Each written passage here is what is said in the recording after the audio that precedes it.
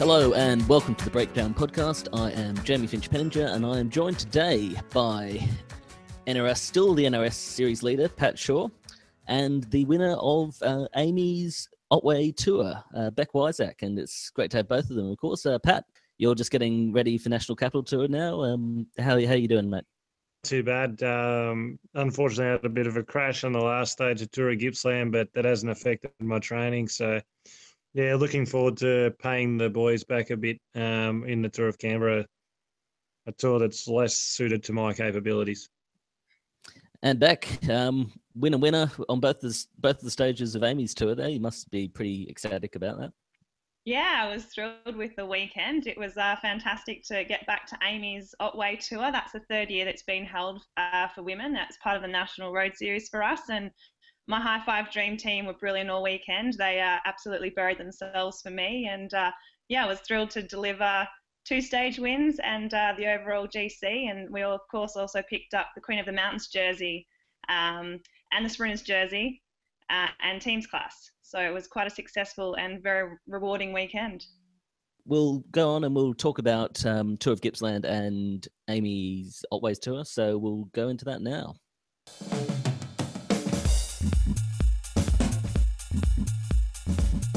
And we're back.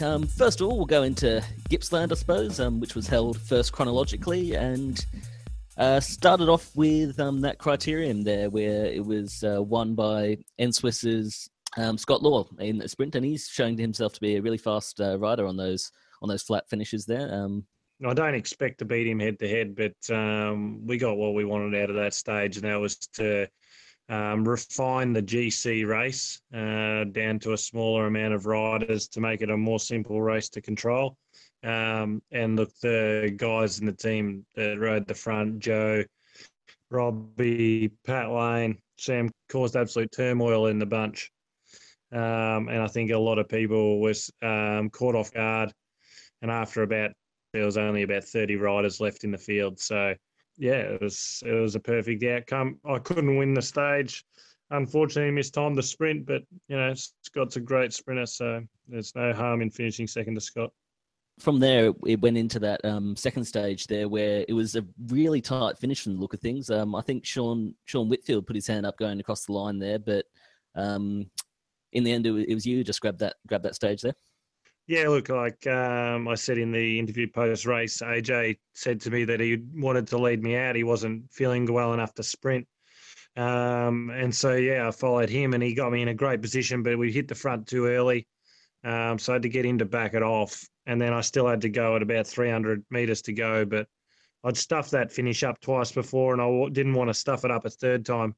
So I was glad to get the win.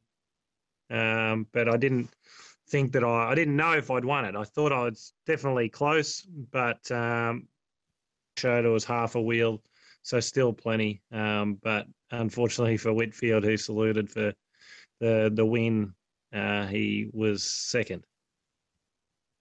Yeah, I like Sean a lot. I call him the silent giant of the peloton because he's a big guy, but you never hear him speak or anything. He's a quiet chap. So he's an interesting one. He definitely had a fair bit to say after he finished second, that's for sure. The next day's in the peloton, but I'm sure that he's come off that second place now, and hopefully he'll continue to improve as a rider. Maybe Pat, you can take us through the third stage there. Yeah, so then that was the stage where Joe broke away, I think, in the final there, and it was split up quite considerably over the climb at the midpoint where the KOM was. A couple of riders tried to get away for the KOM, but again, Anthony Giacopo rode the first half of that climb and brought them back. And then Chris Hamilton set a phenomenal pace over the top, splitting the group. And then Swiss waited for Scott Law and rode it back, and there was a full group compact again. And then, as it does on that other side, it just got crosswinds and it started attacks and quite messy racing. There was a couple of crashes.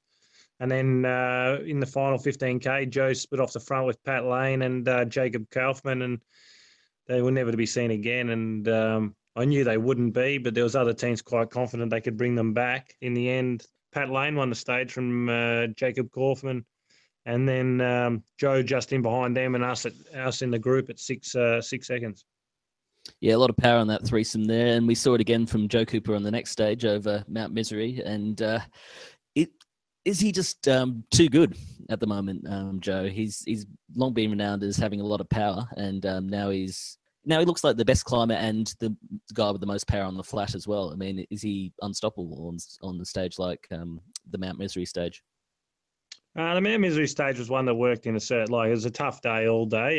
There wasn't much recovery in any part of the terrain. And then by the time we actually got to the Com, there was actually other teams that tried to... We rode the front for about 80, 90 Ks with AJ Giacobo again. And it actually tried to put us on the back foot by riding sort of the gutter into the climb. But it seemed to work in our favour because it just put everyone on the limit. And then the climb we just rode quite regularly the first time, and then caught the break right at the top. And I said to Joe, I reckon they're on the rafters, and yeah, they were seemingly. So they chased for a full lap, the peloton of what was left of it, of 25 riders, 30 riders, and then again we hit the bottom of the climb, and we had Joe at just 14 seconds for the second ascent of Mount Misery, but he just doesn't come back. So he sat at 14 seconds, 16 seconds, and then by the top, he probably had 30 or 25 seconds. And at that stage, it was just Angus Lyons, Dylan Sunderland, and the three Avanti riders, myself, Robbie Hucker, and Chris Hamilton, obviously giving no help at all.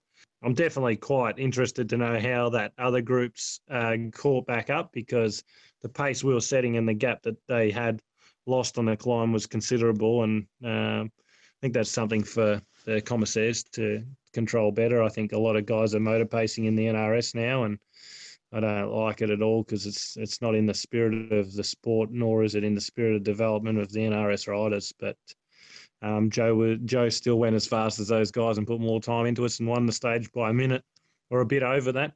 Yeah, on that motor pacing issue, it's not just prevalent in the NRS. I mean, we see a hell of a lot of it in Asian cycling, I know, for instance, and worse in Asian cycling, people getting toes. But also in the Vuelta, I mean, there were riders commenting that the biggest issue these days on fairness isn't doping, it's motorbikes and getting paced by motos, and motos causing crashes and stuff like that. I mean, affecting the race situation. So it's not just in the local scene, but as you say, it is a problem. Yeah, I just think it's like some of these guys, would be better for them to lose time anyway and then be aggressive in the next stage and have an opportunity. But really does blow my mind. I just think like either you turn up to the event prepared and you train and you do your best and be proud of that effort. Otherwise, if you're just going to motor pace, well, then why bother even going out training? Yeah, Beck, do you see this at all in the women's races?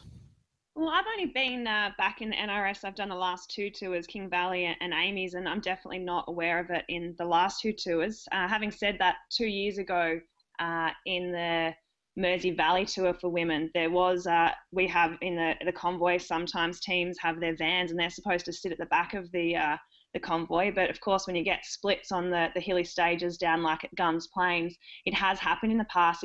It's a purely an honesty system. If the teams are prepared to do it for their riders and the riders are prepared to do it, as Pat said, it's for the commissaires, and unfortunately they're not scattered all along the course. They're with the leaders, and they don't often see what's happening in the races. So it's an unfortunate part of the racing, and as with everything, it's just a purely an honesty system.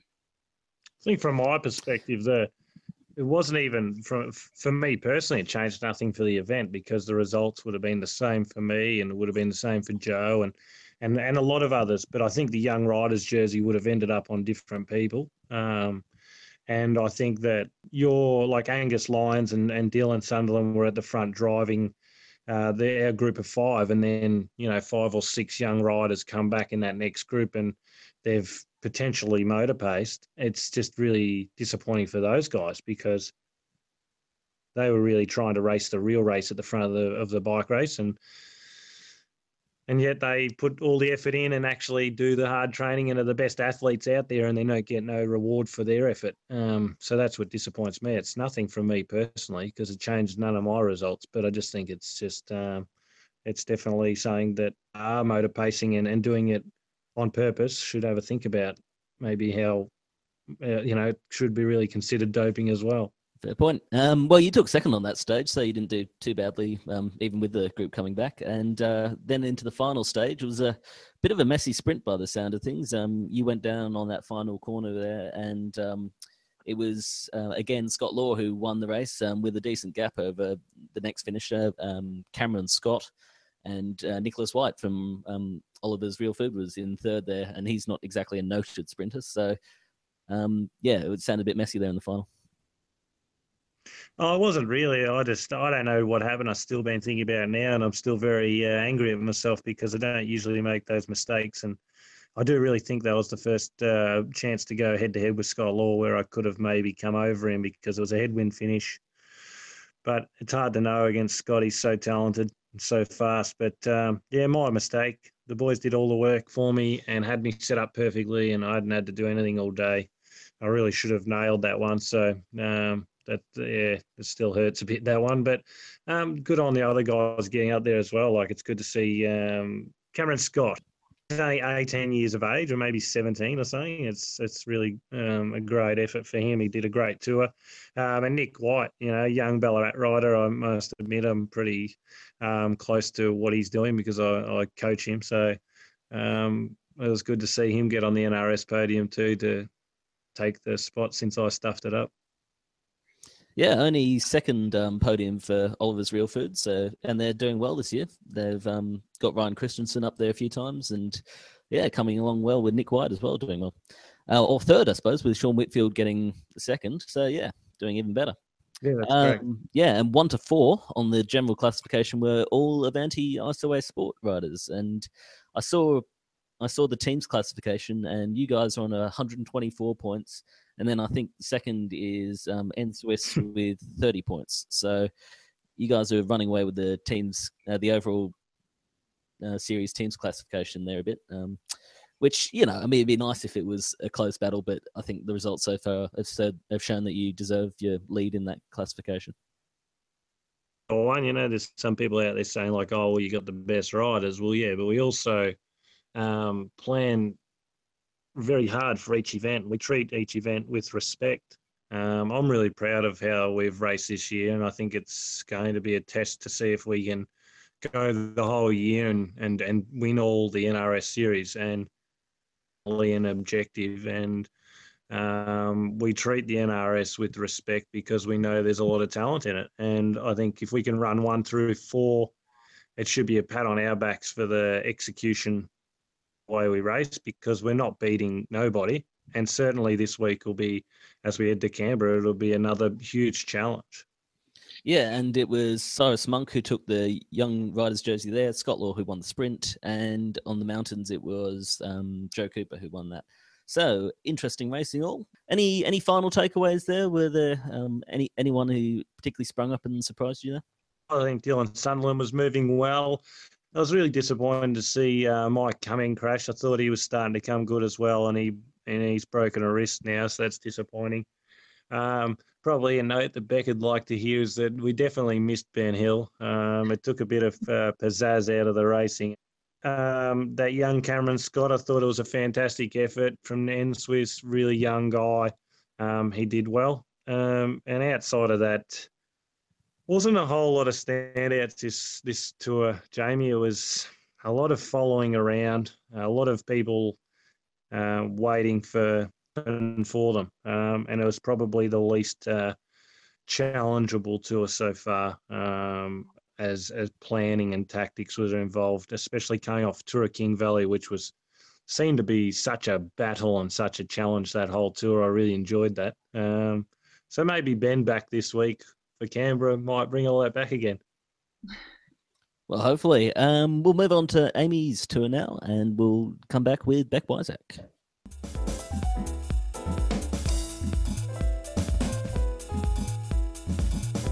Okay, and we are back with Stage 1 and Stage 2 winner, Rebecca Wysek.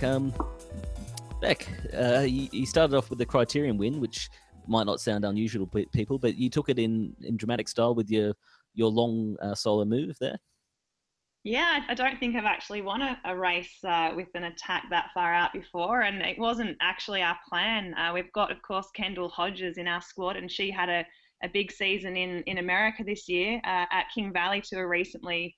She was on my bike. She had some issues with her bike, and she was on my spare, so she decided to sprint for me there. And then at this tour, we said, we'll see how Kendall's legs are. And I guess halfway through the race, there'd been a couple of little attacks from other teams, but she put in a couple of, attacks of her own. And then I thought, well, she mustn't be feeling that great for the finish. So she kind of looked around at me and looked a couple of times. I was fourth wheel, and I just guess it was a bit telepathic, but I just attacked the group and got away. And it was consistently between, 15, 25 seconds the whole time. And each of the teams I could see were just using up all of their workhorses to try and bring the break back. It wasn't a consolidated chase. So I just had my head down, went into full time trial mode, and luckily held them off and had enough time to sit up and do my very first ever proper double-handed salute. And I was most impressed and excited about that as well. Yeah, and you nailed the double-handed salute as well. Not everyone can manage it first time. Those hot dog circuits, they can be quite tricky, especially with the tight hairpins that you have down in Amy's tour there. It requires, a full, almost like a full sprint out of every corner. I mean, what sort of efforts were you putting out, getting out of the saddle to get back up to speed out of those corners?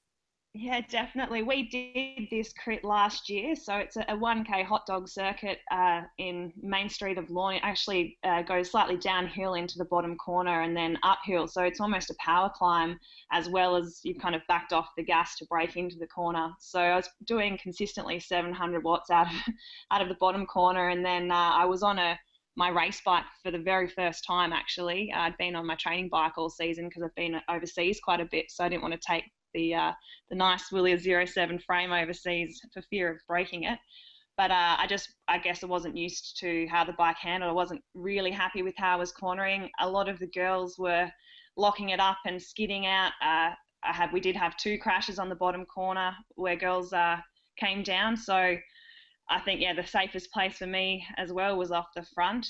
It's definitely challenging. As you said, the 72 standing starts does sap the legs, and I think that's what my advantage was in the end, that everybody was just as tired as I was, and my track background and the power and the strength that I had meant that I could actually do those consistent and repeated efforts and then recover. It's always very difficult to get a chase circuit. If you think about the Bay Crits in Geelong in January, it always splits up, but it has been won in a breakaway on that hot dog circuit several times, because it's so hard to get a guy to continually ride or a girl to ride the front for a consistent amount of laps, and to really close in on a breakaway rider or a small group. You nearly need a single rider to do the work, because each time they swab off, you lose that distance as well. And momentum, and so it's not a bad move on a hot dog circuit. I find that if you've got the ability and the capacity physically, it's a good move, and I thought it was a sensational win. Oh, it was phenomenal. I think 5,500 people entered Amy's Gran Fondo on the Sunday. It's qualifying points for the Gran Fondo World Champs. So it reminded me of Noosa. I've never actually raced the Noosa crit. I've done the Bolt there as a runner, but the entire course was lined, so everybody was getting behind me. It was so exciting. Ian Maher was on commentary, so I was kind of hearing what he had to say as well. But the crowd just, totally got behind me, really lifted me, especially the final few laps when I was really starting to hurt. But then the girls, my teammates and some of the juniors said that the crowd were also spurring the chase group along, kind of saying, you can catch her, she's not that far ahead. So I think they were just supporting everybody, and it was a fantastic showcase of women's cycling, and definitely crowds that I don't think any of us in the NRS get to race in front of. So brilliant initiative from the Amy Gillett Foundation, and very grateful for having had that opportunity. Yeah, and behind you on that stage, it was Leeson Hawkins taking second with your teammate Lucy Kennedy sprinting into third. Still, after that stage, Leeson Hockings and Ruth Corset were right up there on the GC because they'd taken a lot of bonus seconds on the sprints throughout the stage. So coming into that second stage on the much hillier course that the Fondo goes over as well, you mightn't have been as confident of keeping that lead, given the quality of riders just behind you on the general classification.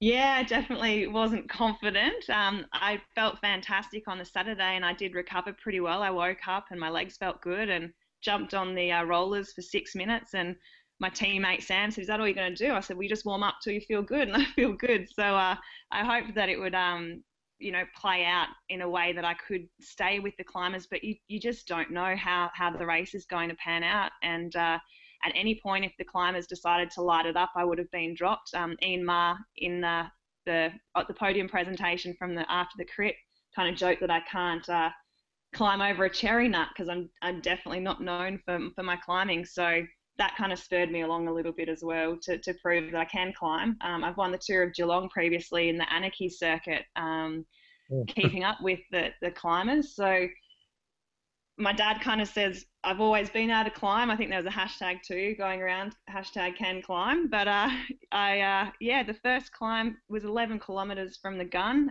went uphill up Ben Werin climb in Lorne, and it was a very sedate pace. So Kendall and I were on the front initially, just controlling it, and then I thought, about halfway up I probably should sit in and get a little bit of rest, so I'm not in the wind the whole time, get a little bit of recovery. And there was really only one attack during that climb from Justine Barrow, who just returned from the Perth Grand Fondo World Champ. She won the 35 to 39 age group, and she was probably the most aggressive during the first half of the race. She was in a couple of moves, one solo move on the second QOM, and then in a two-rider move later on in the race. But she had an attack, and I guess everyone kind of kept it together. And I was with the climbers at the top. I've never been in that position before, so I could have gone for sprint or the KOM points, but I kind of didn't know how the climbers went about that because I've never been up there with them before. So I was kicking myself on the descent that I hadn't had that opportunity to extend my lead. And then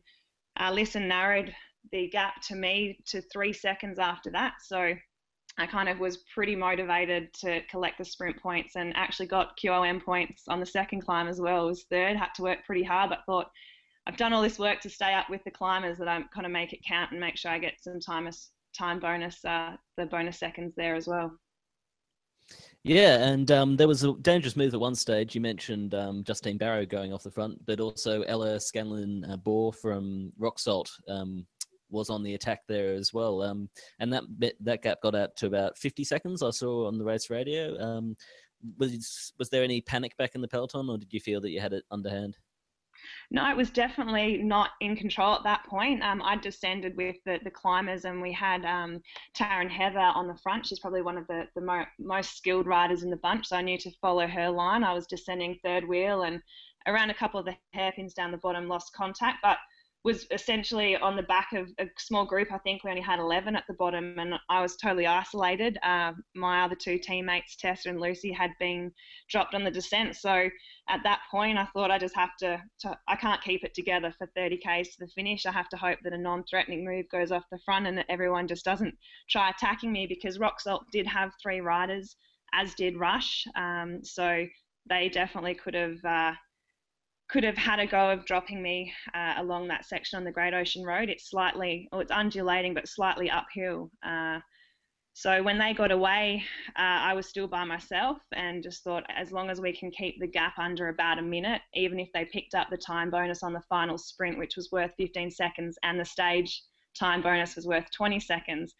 I didn't know their gap on GC, but the next group of riders after the crit were about 1:08. So it's kind of doing the maths and just hope that my teammates would get back on, which they did with a group of about 10. So and then we kind of just rode the front to make sure the time gap didn't get out too much. I think it did get over a minute at one point because they let a team car in the gap, and then we got some time checks which were 55 and then 44, and then after that we could kind of see them.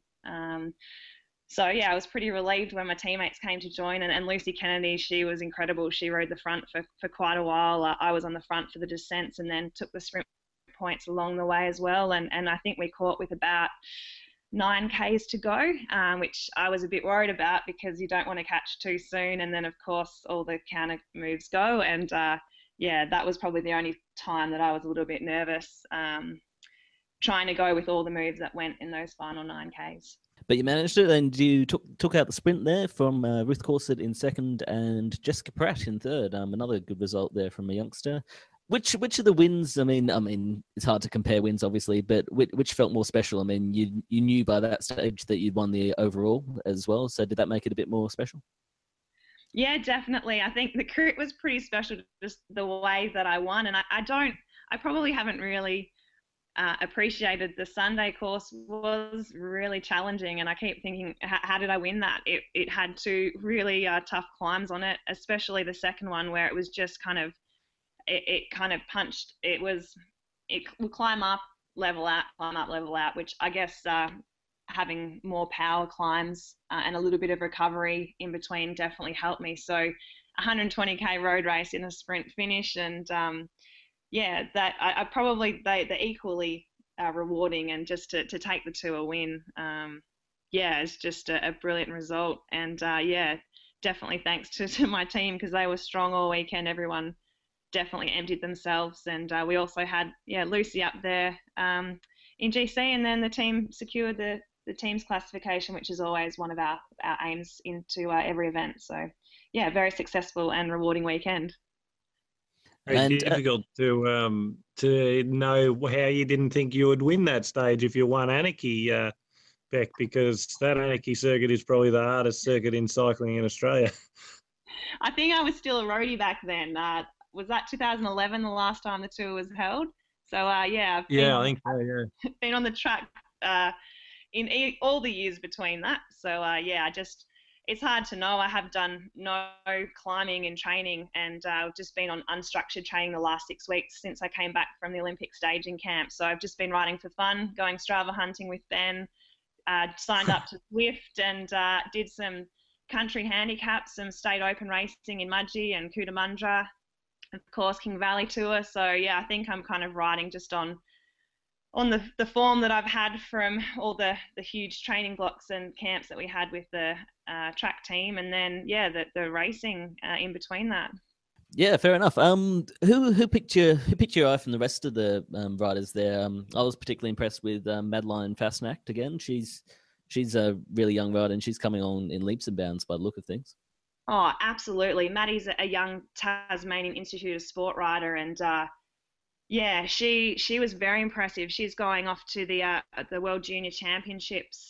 So the three girls that are representing Australia, Maddie, Jamie Gunning, and Chloe Moran, are all at the Amy's Otway Tour, and they flew straight out that night to Belgium, where their final training camp is, and then they of course head over to Qatar for the World Champs. So yeah, Maddie was very impressive. She was fourth in the sprint finish on stage 2, as was Jess Pratt. She went to the World Juniors last year. She's a QAS rider.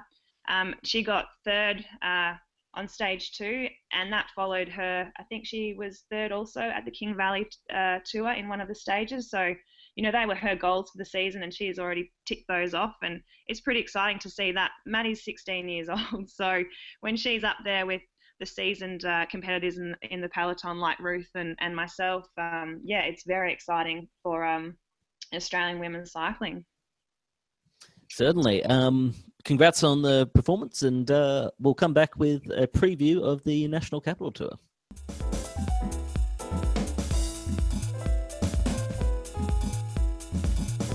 Okay, and it's time to talk about the great race in Canberra, and it is even more in Canberra this year. It's going to involve an extra circuit race around Yarralumba, and then it goes up Black Mountain rather than finishing way out in the sticks in Corran Forest where nobody lives. So that'll be great. I mean, it should be a real showcase for the inner city riding, and then it finishes on what looks like it's going to be an incredibly tough climb for the riders.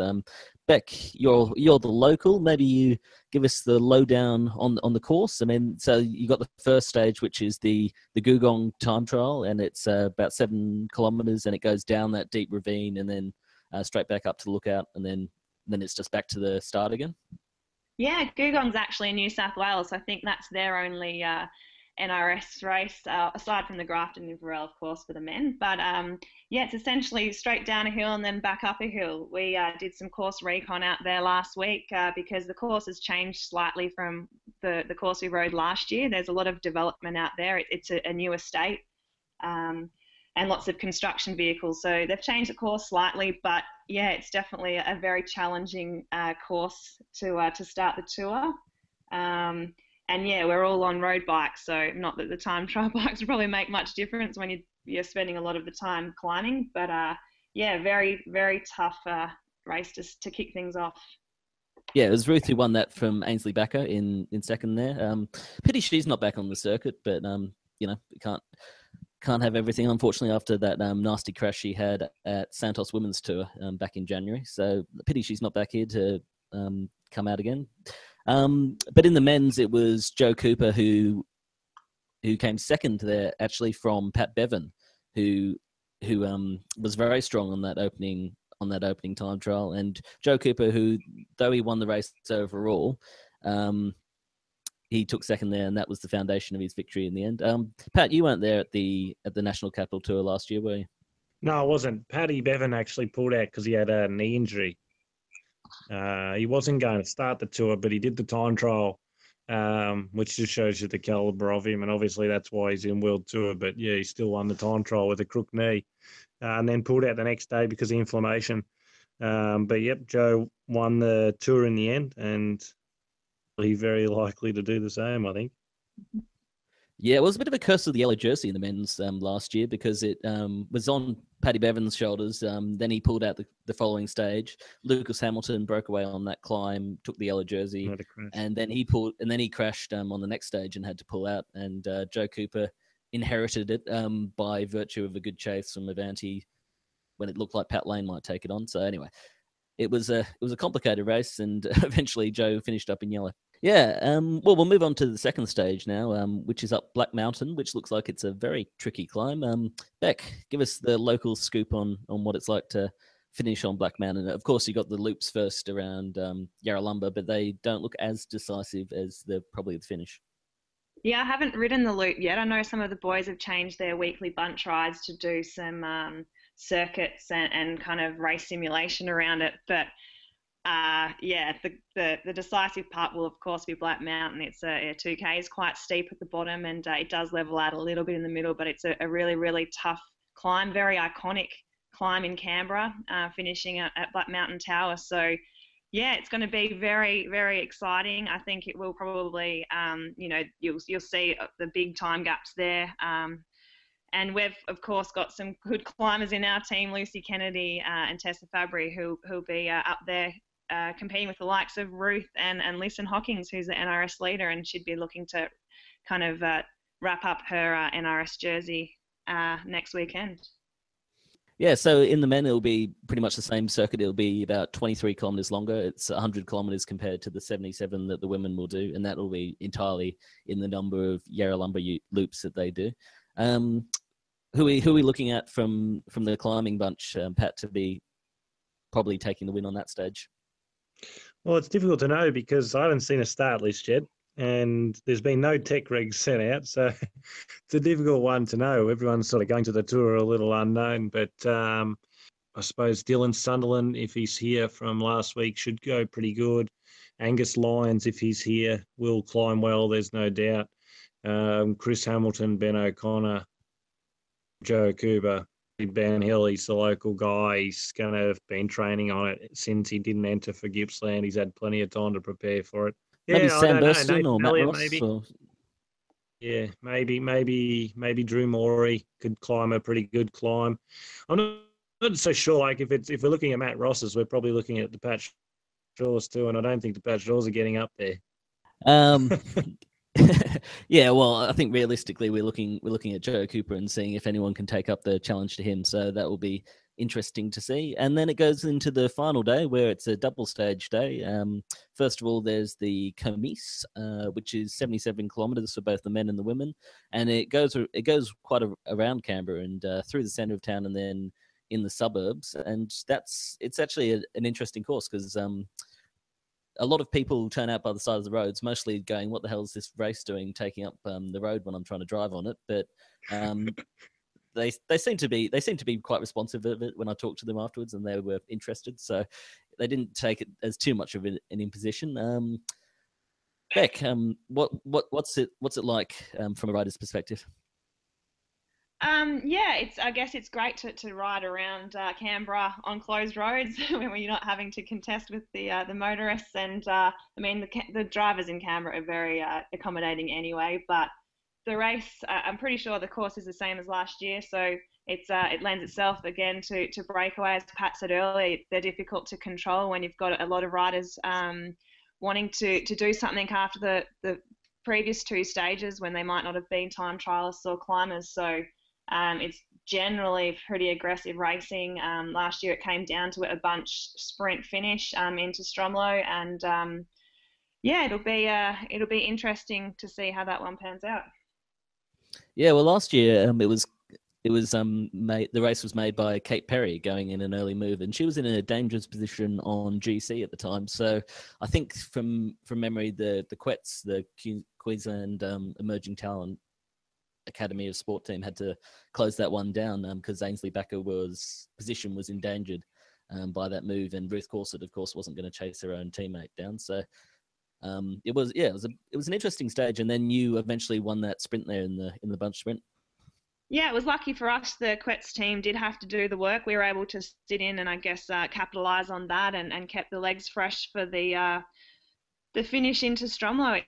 The Stromlo course is definitely one that we know very well here in Canberra, and was able to sprint away. There was I think Lucy Kennedy in that stage. Sorry, not Lucy. Lucy Betchell attacked just into the approach to Stromlo Forest. There's a short power climb just through there, and she was away solo, and I only caught her about 100 meters from the finish line. So yeah, it's definitely a race that you kind of need to control and definitely make sure that you're attentive and well positioned.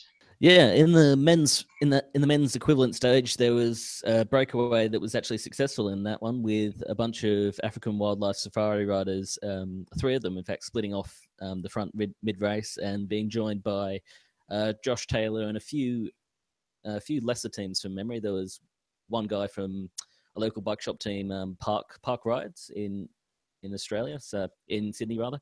So yeah, and they managed to get away to the finish with about a minute's advantage in the end, or less than that, about 20 seconds advantage on the peloton, and they sprinted out for the win with Pat Lane taking the wins. Anytime you do circuits, it's very difficult to control because people get to see the points at which you can split the field or make moves laps previous, and it makes it easier to plan. If you know that a group is looking quite tired, next time you can attack them in a certain point and take advantage. So I do really enjoy the circuit races. Looking forward to it, and I think that this tour in particular, because of the terrain of the hilltop finish and the time trial, it will be a very aggressive stage. Yeah, and the final stage is that criterium circuit that the previous stage finishes on, and it's not difficult, and it shouldn't really split up the peloton too much. Beck, you took the win with a very late attack in like the finals 2 laps, I think, where you just split off the front and were too strong to be caught. I think I actually just attacked on the final corner. I think it was the collarbone corner. We raced it in a clockwise direction. So yeah, maybe less than 500 meters from the finish and just rode off the front, which was great to get the double stage win last year. As I said, it's a course we all know very well, but a lot of the riders in the NRS would have done that course at some point. All of the junior nationals, the junior Canberra women's Canberra tour during the middle of the year is held on this circuit. So yeah, I don't think there'll be any surprises there. And it just depends, I guess, how windy it is. So you do see the local crits on a Wednesday night split up depending on how ferocious the wind is. Yeah, I mean, it's interesting that you mentioned the collarbone corner because the course layout itself reminds me of a different piece of anatomy, and it's often being commented upon by people. And you surely, I mean, if you haven't seen it, go along online and look at stage 4 of the of the map? Because I mean, surely you must realise what shape you're making when you make a course that looks like that. Oh, I'm not sure who that question was directed to. You can take that as a general comment, I think. Okay, and that should do us from the National Capital Tour. We'll be back for the final comments and sign off.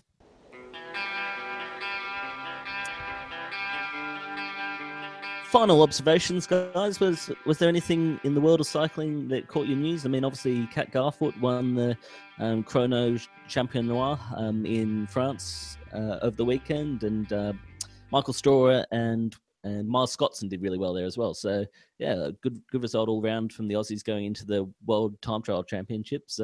Was there anything else that caught your eye, Pat? Yeah, well, that caught my eye. I thought, again, Michael Storer is showing that he continues to progress, and it's fantastic to see. His ride at Cadel Evans Road Race early in the year was exceptional, and he continues to gain momentum. So, you know, maybe he'll do a good Worlds, but I'm really excited about what he can offer in 24 months' time.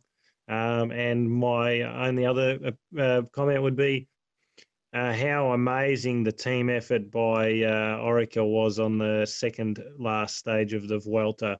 Something quite impressive, but also very motivational for any young rider that wants to sort of see what it's all about. Tune into their backstage pass, because it just gives you a real insight to what team racing is all about. You know, in this situation, it pulled off, and I think that's probably the best example to show that when you do put in the hard work and it pulls off, just how much it means to all 9 guys that are involved. And I quite enjoyed that still after all the years of being racing. I still enjoyed watching that. Yeah, very true. It's very much what I watch racing for as well, that strategic element, and when those tactical moves do come off, and Orica did quite a few of them to help Esteban Chavez and Simon Yates up into those top positions. Beck, was there anything that you wanted to bring up in particular?